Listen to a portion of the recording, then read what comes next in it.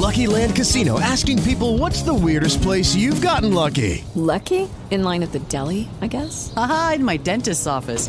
More than once, actually. Do I have to say? Yes, you do. In the car before my kids' PTA meeting. Really? Yes. Excuse me, what's the weirdest place you've gotten lucky? I never win and tell. Well, there you have it. You can get lucky anywhere, playing at LuckyLandSlots.com. Play for free right now. Are you feeling lucky? No purchase necessary. Void where prohibited by law. 18 plus. Terms and conditions apply. See website for details.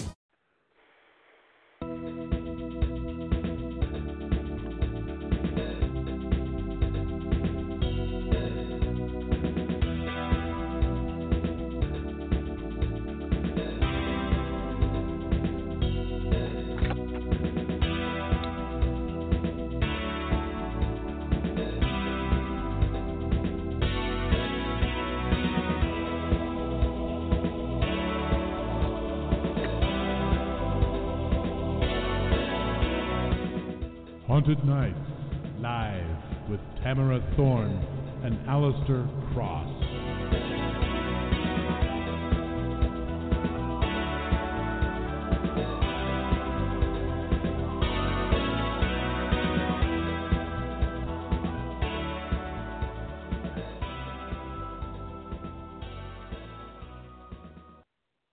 All right, first things first, great big squishy warm thanks to W.J. Pierce for creating and performing that magnificent piece of music you just heard.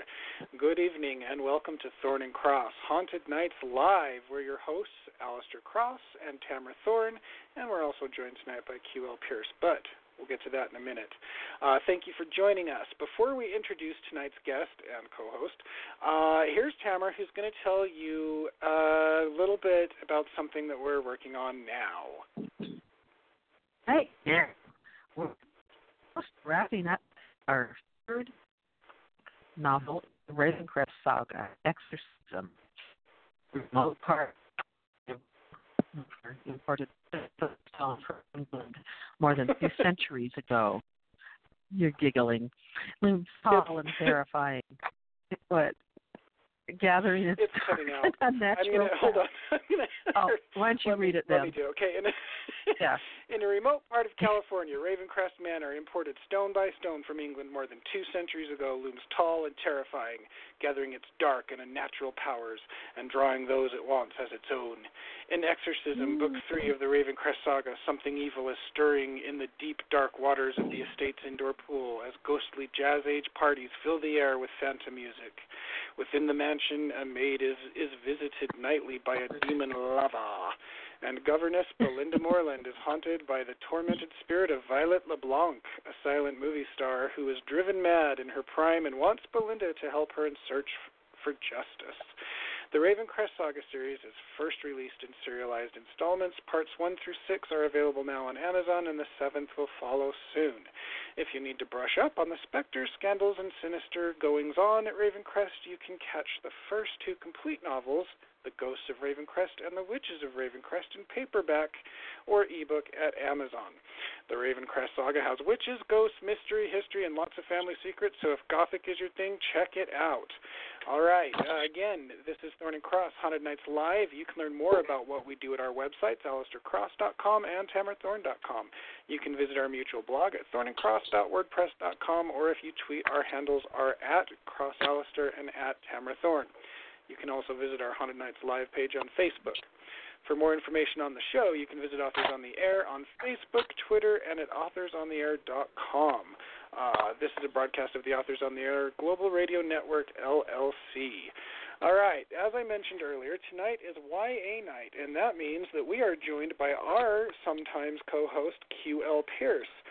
Q is a multi-award-winning author of scary stories for sleepovers and over 150 books for middle grade and young adult readers. Her latest, Spine Chillers, is available now in ebook and paperback at Amazon. Welcome aboard, Q. Thank you for coming, and take it away. Well, thank you very much. Tonight we're going to have a very special guest. We're going to pay tribute to one of the most iconic series of scary stories ever written for children. Our guest is Cody Meirick. He's a producer, director, editor, and web media specialist, mostly known for his documentary, Scary Stories, which is based on the Scary Stories to Tell in the Dark series by Alvin Schwartz.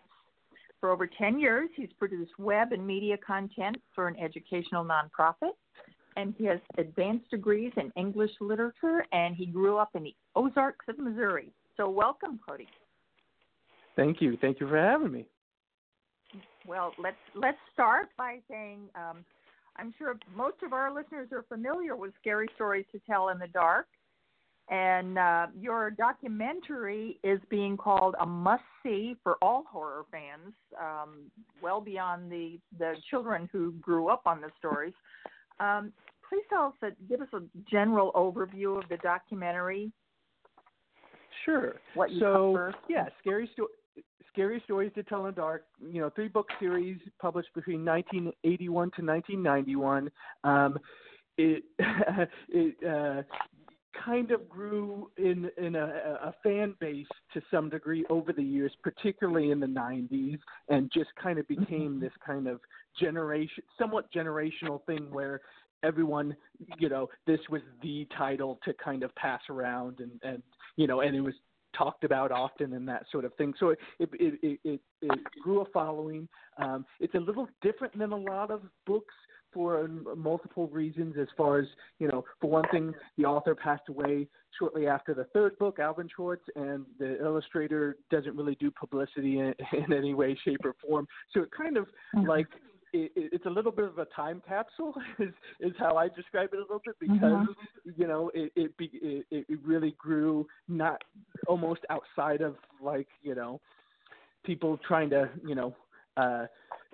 push it and publicize it. So it really grew because kids were drawn to these books, and they were a bit more challenging in some respects as far as the horror is concerned, because they were oftentimes considered the scariest of the books being passed around. Now, they were entirely based on folklore and urban legend, so it also was a bit different than a lot of titles around the same time, because it was like, you can make comparisons to, Grimm's fairy tales and such. These are part of our history, part of our, storytelling, culture and that sort of thing. As far as the documentary, it's also the most challenged or banned books of the last 40 years, arguably. Now, it's a little tricky saying the most challenged book of the last 40 years, but I can go, it was number one in the 1990s and still in the top 10 between 2000 and 2009. So, it's definitely very high on the list of most challenged books of the last 40 years. So the documentary it explores definitely the stories. There's a lot of stories to do. So, we get into some of the cultural and other aspects of a certain number of the stories. There's only so much time you can't do. You can only go so far, right. But a lot of times it was certain connections between stories and representative examples of, okay, some of these stories, they have underlying meanings, and why do we tell these stories? Well, there's oftentimes some kind of cultural thing that, results in a particular story taking off and really being something that's told over and over and over again. So we spent a good amount of time on the stories. We also spent a lot of time on the illustrations, and because those have become absolutely iconic over the years. And then there's the censorship piece that we spend. So generally speaking, those are kind of the three components that the chapters parts that is a bit of a structure that I came up with somewhere along the line. When you first started, did you find still? Now, these were done in the late 80s, early 90s, right? The books themselves. Mm-hmm. Did you find a lot of enthusiasm still out there for the series when you first got this idea and proposed this idea? Oh, absolutely, absolutely. I mean, to some degree, it's like the perfect time for it because, I'm 39 now, and so I was, whenever the third book came out in 1991, I was 11 years old.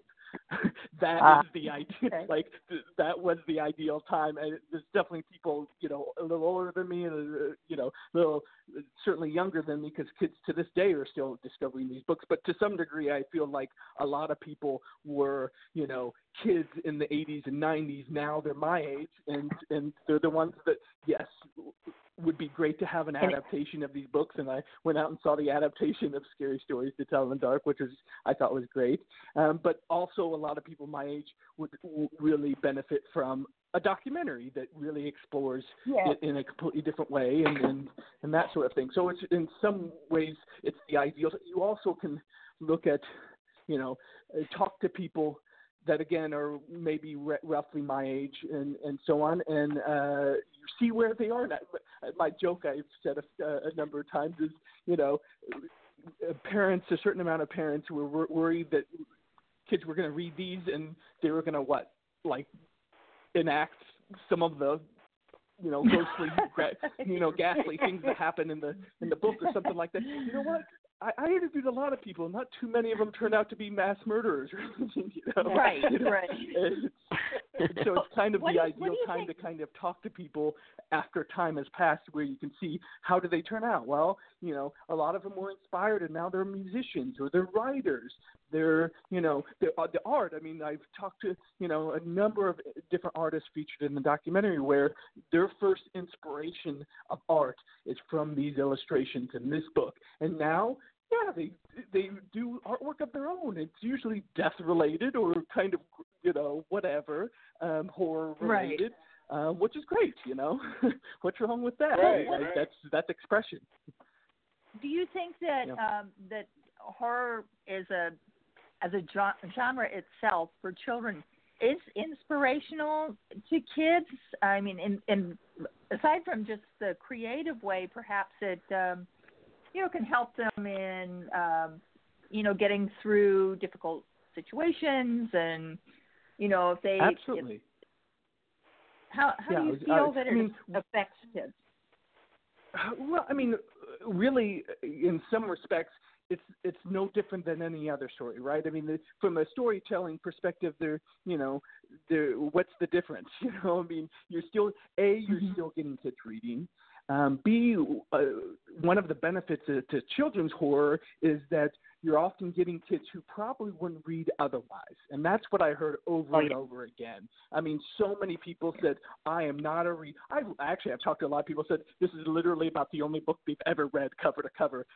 And maybe they're not big readers, but this is one of the few that would, but so many others are like, okay, I started with this and I loved it. Then I moved on and now I'm a reader. I read Stephen King. I read whatever, horror's coming out nowadays, which is great.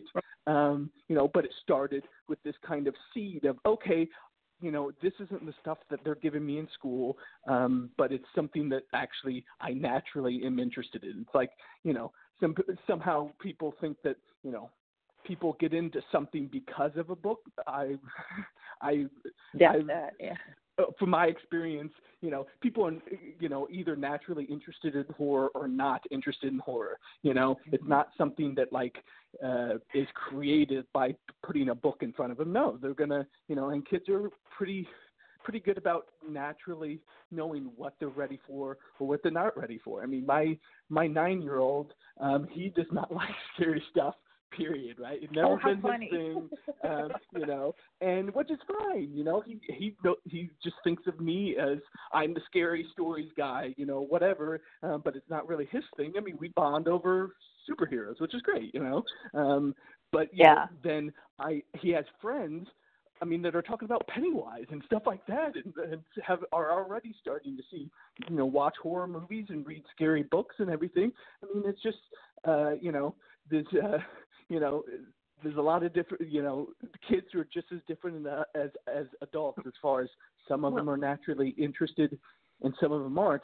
But again, the importance here is you're catching a kid when either he's going to decide that he's a reader or not. And that's, I think, really important, and what books like these are great for.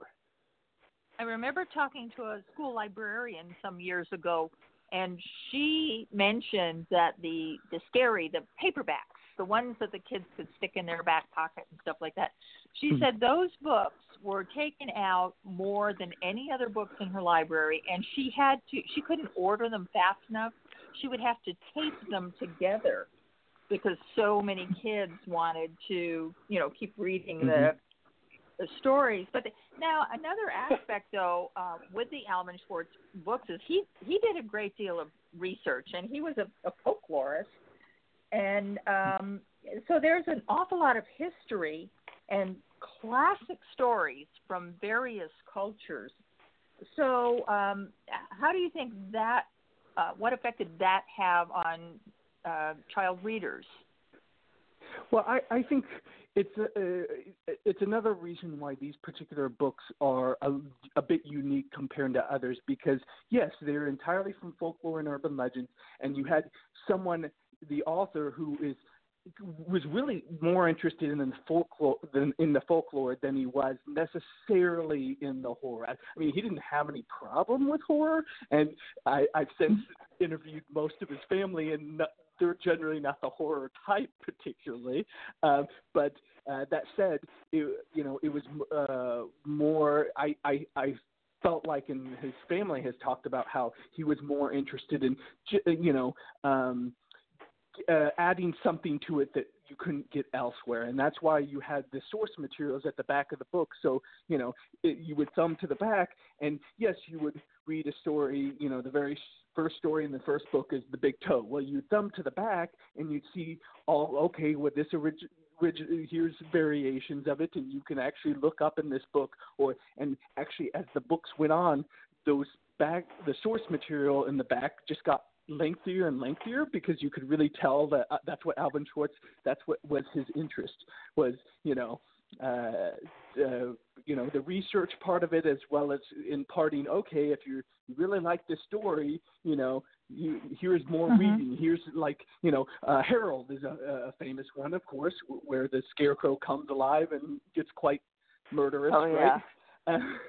Of course, there's so many stories of someone creating something and then it comes to life, and it has bad repercussions, right? I distinctly remember reading Frankenstein shortly after this book. When I was I'm sure I would have been in middle school at that time, and Frankenstein is a absolute classic, and it's read in literature, courses, all over the place, right? I mean, there's all these connections that you can make. So I to some degree, I find it, very interesting, and also kind of makes a case why these books are like, okay, these aren't just imparting scary stories. There's something, there's an additional level here that's very accessible and easy to see. It was very easy for me to see the story here, because I could see, what? This is a bit different, right? You're taking someone who was doing it from a scholarly perspective, So yeah, I mean, I think this, like I said, it's a bit different than so many other authors, great authors who are coming up with something out of nowhere. I mean, this is different, Well, the actual challenge to these books, there was a woman, I believe, she's in the story about her is in the documentary, who challenged the books, and she made this like a lifelong thing to try and get these books out of the library, and it became a big story. Could you just give us a little brief overview of what happened there? Sure. So in my research, I kept coming to this particular case, right? I mean, yes, admittedly, these books are not top of the list of challenge books too much, but other books are. Nowadays, it's Harry Potter. It's, a lot of times it's like LGBT and other titles, right? So it was, what I wanted to do was, okay, let's go back to when these books were freshly published and were number one on the list. And that particular case, it happened in Seattle, in the Seattle area. And, she was actually interviewed. If you Googled Alvin Schwartz, I think at a certain time, the very first thing that would always pop up is essentially an obituary in New York Times, and which basically says, who is Alvin Schwartz and why do parents want to ban his books? Is basically the top, and she is interviewed prominently, and she actually is the one who is set up as, okay, this is the person who's the voice of the other side, the side that wants to remove these books from schools. And so that, along with archival footage, I found pretty early on. It's like, okay, I can't interview. It's difficult to interview, a lot of people who want to remove these particular books. I'm more interested in, finding a particular person who was the head of that, and seeing where she is now, and what she still thinks and that sort of thing. And her mind hasn't changed very much now. It's tricky talking about. You throw around words like censorship and banning and age appropriateness, and there's all these different, it funnels through people's heads and it comes out in different ways, right? I mean, she wasn't quite as hardcore as some people as far as like these books are from Satan and they should be burned. I mean, it was more an age appropriateness thing, which I actually found was more interesting. It wasn't the same because it kind of gets under the hood of, in some ways a little bit better, because admittedly I didn't want to completely demonize either side, certainly, but I didn't want to demonize the argument here, even though I was the whole documentary is pretty pro scary stories, right? That said, I do understand there's a legitimate debate here, and so what you kind of see in the documentary is, you see, okay, how does a challenge actually work in America? It's kind of getting under the hood a little bit and seeing how does that actually work? Who is actually challenging these books, and how does it usually play out? And it often plays out in a school board meeting, and so you see a lot of cases of people getting very heated in school board meetings, and to some degree I think the message here is it's not often very conducive to a sound debate on these issues. And so what happens in the documentary is Peter Schwartz, who's the son of the author Alvin Schwartz, he lives in Seattle, and so he's seen throughout the documentary, and then he has a meeting with Sandy Vrabel, who is this PTA mother from a couple decades ago, and they meet and they have a fairly civil debate, and I found it to be quite interesting, and like I said, a little bit my goal was to kind of show that it is possible to have this discussion, and maybe you're not going to solve everything. I in no way think this documentary solves anything particularly. It was more about putting the conversation out there that this is still a debate that we should continue to have, and that said, I also been pretty honest with the fact that I had a positive effect, and I mostly show that a lot of people had a very positive experience with these books growing up. So Now, on that topic, what was your favorite story? Which one stuck out? My favorite story. I've answered a few different times over the years. I've been working on this documentary it's been 5 years. a lot of it was filmed over the span of 2 to 3 years, but it's been over 5 years since I started. But I kind of evolved and come around to The Big Toe, which is the first story in the first book, and it's in many ways I think it's a perfect example of what a lot of people think of when they think of these stories. It's a jump scare one, which is kids like and get engaged in, and it and it also Mark Twain is kind of famous for doing a speech where he would talk about the Golden Arm story, which is essentially the Big Toe story. It's just, rejiggered a little bit, right? And he famously would talk about how that's a good example of how it's important how you tell a story, not just what's in the story, but how you tell a story. And that's what Alvin Schwartz would talk about in the preface and that sort of thing, is that, the storytelling is important, and it's a very interesting aspect of our heritage. And so, the Big Toe is kind of a good example of kind of expressing that. Okay. And that one is in the fictional film that's out now too. The Big Toe, isn't that one of the features? Yeah. So now I have a couple of other things I wanted to ask you about, but I just want to mention that in watching the documentary, I noticed that your moody settings and the animation and everything worked so well with the Gamel. Is it Gamel? You say Stephen Gamel? Gamel. The artist? Yeah. Gamel.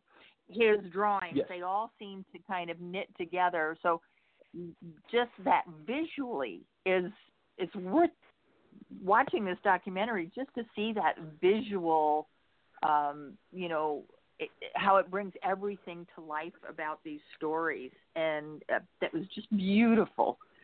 And so I do want to ask if you can tell people how they can find the documentary, where they can get it. Sure. So it's available right now on Amazon Prime. So and it's also available on DVD and most video on demand platforms. So if you don't have Amazon Prime, you can look it up on iTunes or Vudu or all those, and you can rent them from various places. But nowadays, just the last couple of weeks, it's been on Amazon Prime. So a lot of people watch it on that. Excellent. And then, of course, I want to know what you're doing next. What are you working on? So I'm working on something not too far away, trying to make the jump to a narrative film. And so I've written, I think I'm on draft number 3 of something that I hope to film next year. Excellent. And it's in the scary story realm? Yes, it's not too. It's like I'm very conscious that I've kind of grew an audience of a certain type, and also I have an interest there, so I'm not skewing too far away from the scary stuff. Yes. So this is fiction, though. Yes. That you're doing next. Ah, okay. Well, one other question. When you were making the documentary, what was the most difficult aspect of making that film? Oh, wow. I mean, the whole thing was a learning process. I mean, it was my first film, so there were, finding that balance between what I felt I've consumed what a lot of people feel about these books and love about these books, and so it was an interesting balance in the end, finding an edit where I tried to make a lot of different people happy in different ways. So admittedly, it's one of those things like you try to please everyone and you hope you don't, not everyone hates it because you didn't spend too much time on any one thing. So I think finding that balance between, the stories that people loved and the illustrations that people loved, and then adding the censorship piece and all kinds of other things, it was, that was, for me, I think that it was almost thankful that it took several years to make this, because I had to, I could spend some time really processing different, components of it and finding, okay, what's going to fit in roughly hour and a half documentary, which is what my goal was. So yeah. It was a tricky experience, but in the end, I was, I think the reviews have been quite good, and people, appreciate that, we went in a lot of different directions. Well, I saw that the reviews were good, and I have the documentary. I own it. I have watched it, and I absolutely loved it. So I'm definitely recommending it for anyone who has a place in their heart for the Scary Stories for Sleepovers series. It's a really important background, and I think you really did it justice. So thank you. I am so glad that it's out there for kids and adults alike. And if someone wants to find you, if they're looking for you, your website or whatever, how will they find you? So Twitter, Instagram, Facebook, mostly Scary Stories Doc. I think Facebook, it's Scary Stories Movie. You'll find me pretty quickly on those. A website, scarystoriesdoc.com. You can certainly go there and find a lot of links immediately, and I'm planning on kind of adding a lot in the near future. As far as there's a lot of cut stuff that's still also very great, so I'm trying to also package that in a way where I can kind of just start to give it away, because there's a lot of little nuggets that came out of the final edit, but I still kind of want to put out there because I think people enjoy it. So definitely check out scarystoriesdoc.com. All right. Well, thank you so much for coming on. This has been terrific, and you're always welcome. And I hope that everyone will go out there and take a look at the documentary. It's really a great piece of work. Awesome. Thank you. Thank you very much for having me. All right. Awesome. And, you're welcome. Yeah. Welcome back anytime. And we look forward to what you're doing next. And so thank you for being on, and thank you, everybody, for listening. And until next week, we wish you haunted nights, screams, and don't forget to check under the bed before you turn off the light. Good night, everyone. Thank you for listening.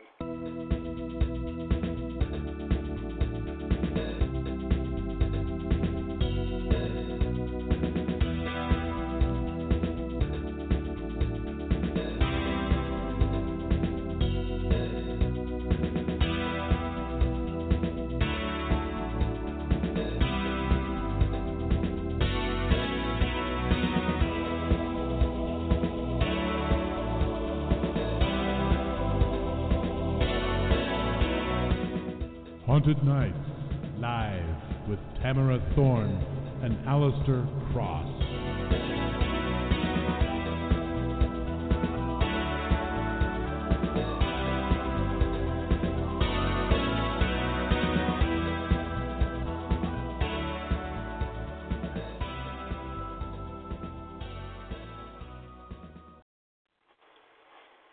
Step into the world of power, loyalty, and luck. I'm gonna make him an offer he can't refuse. With family, cannolis, and spins mean everything. Now, you wanna get mixed up in the family business. Introducing The Godfather at ChumbaCasino.com.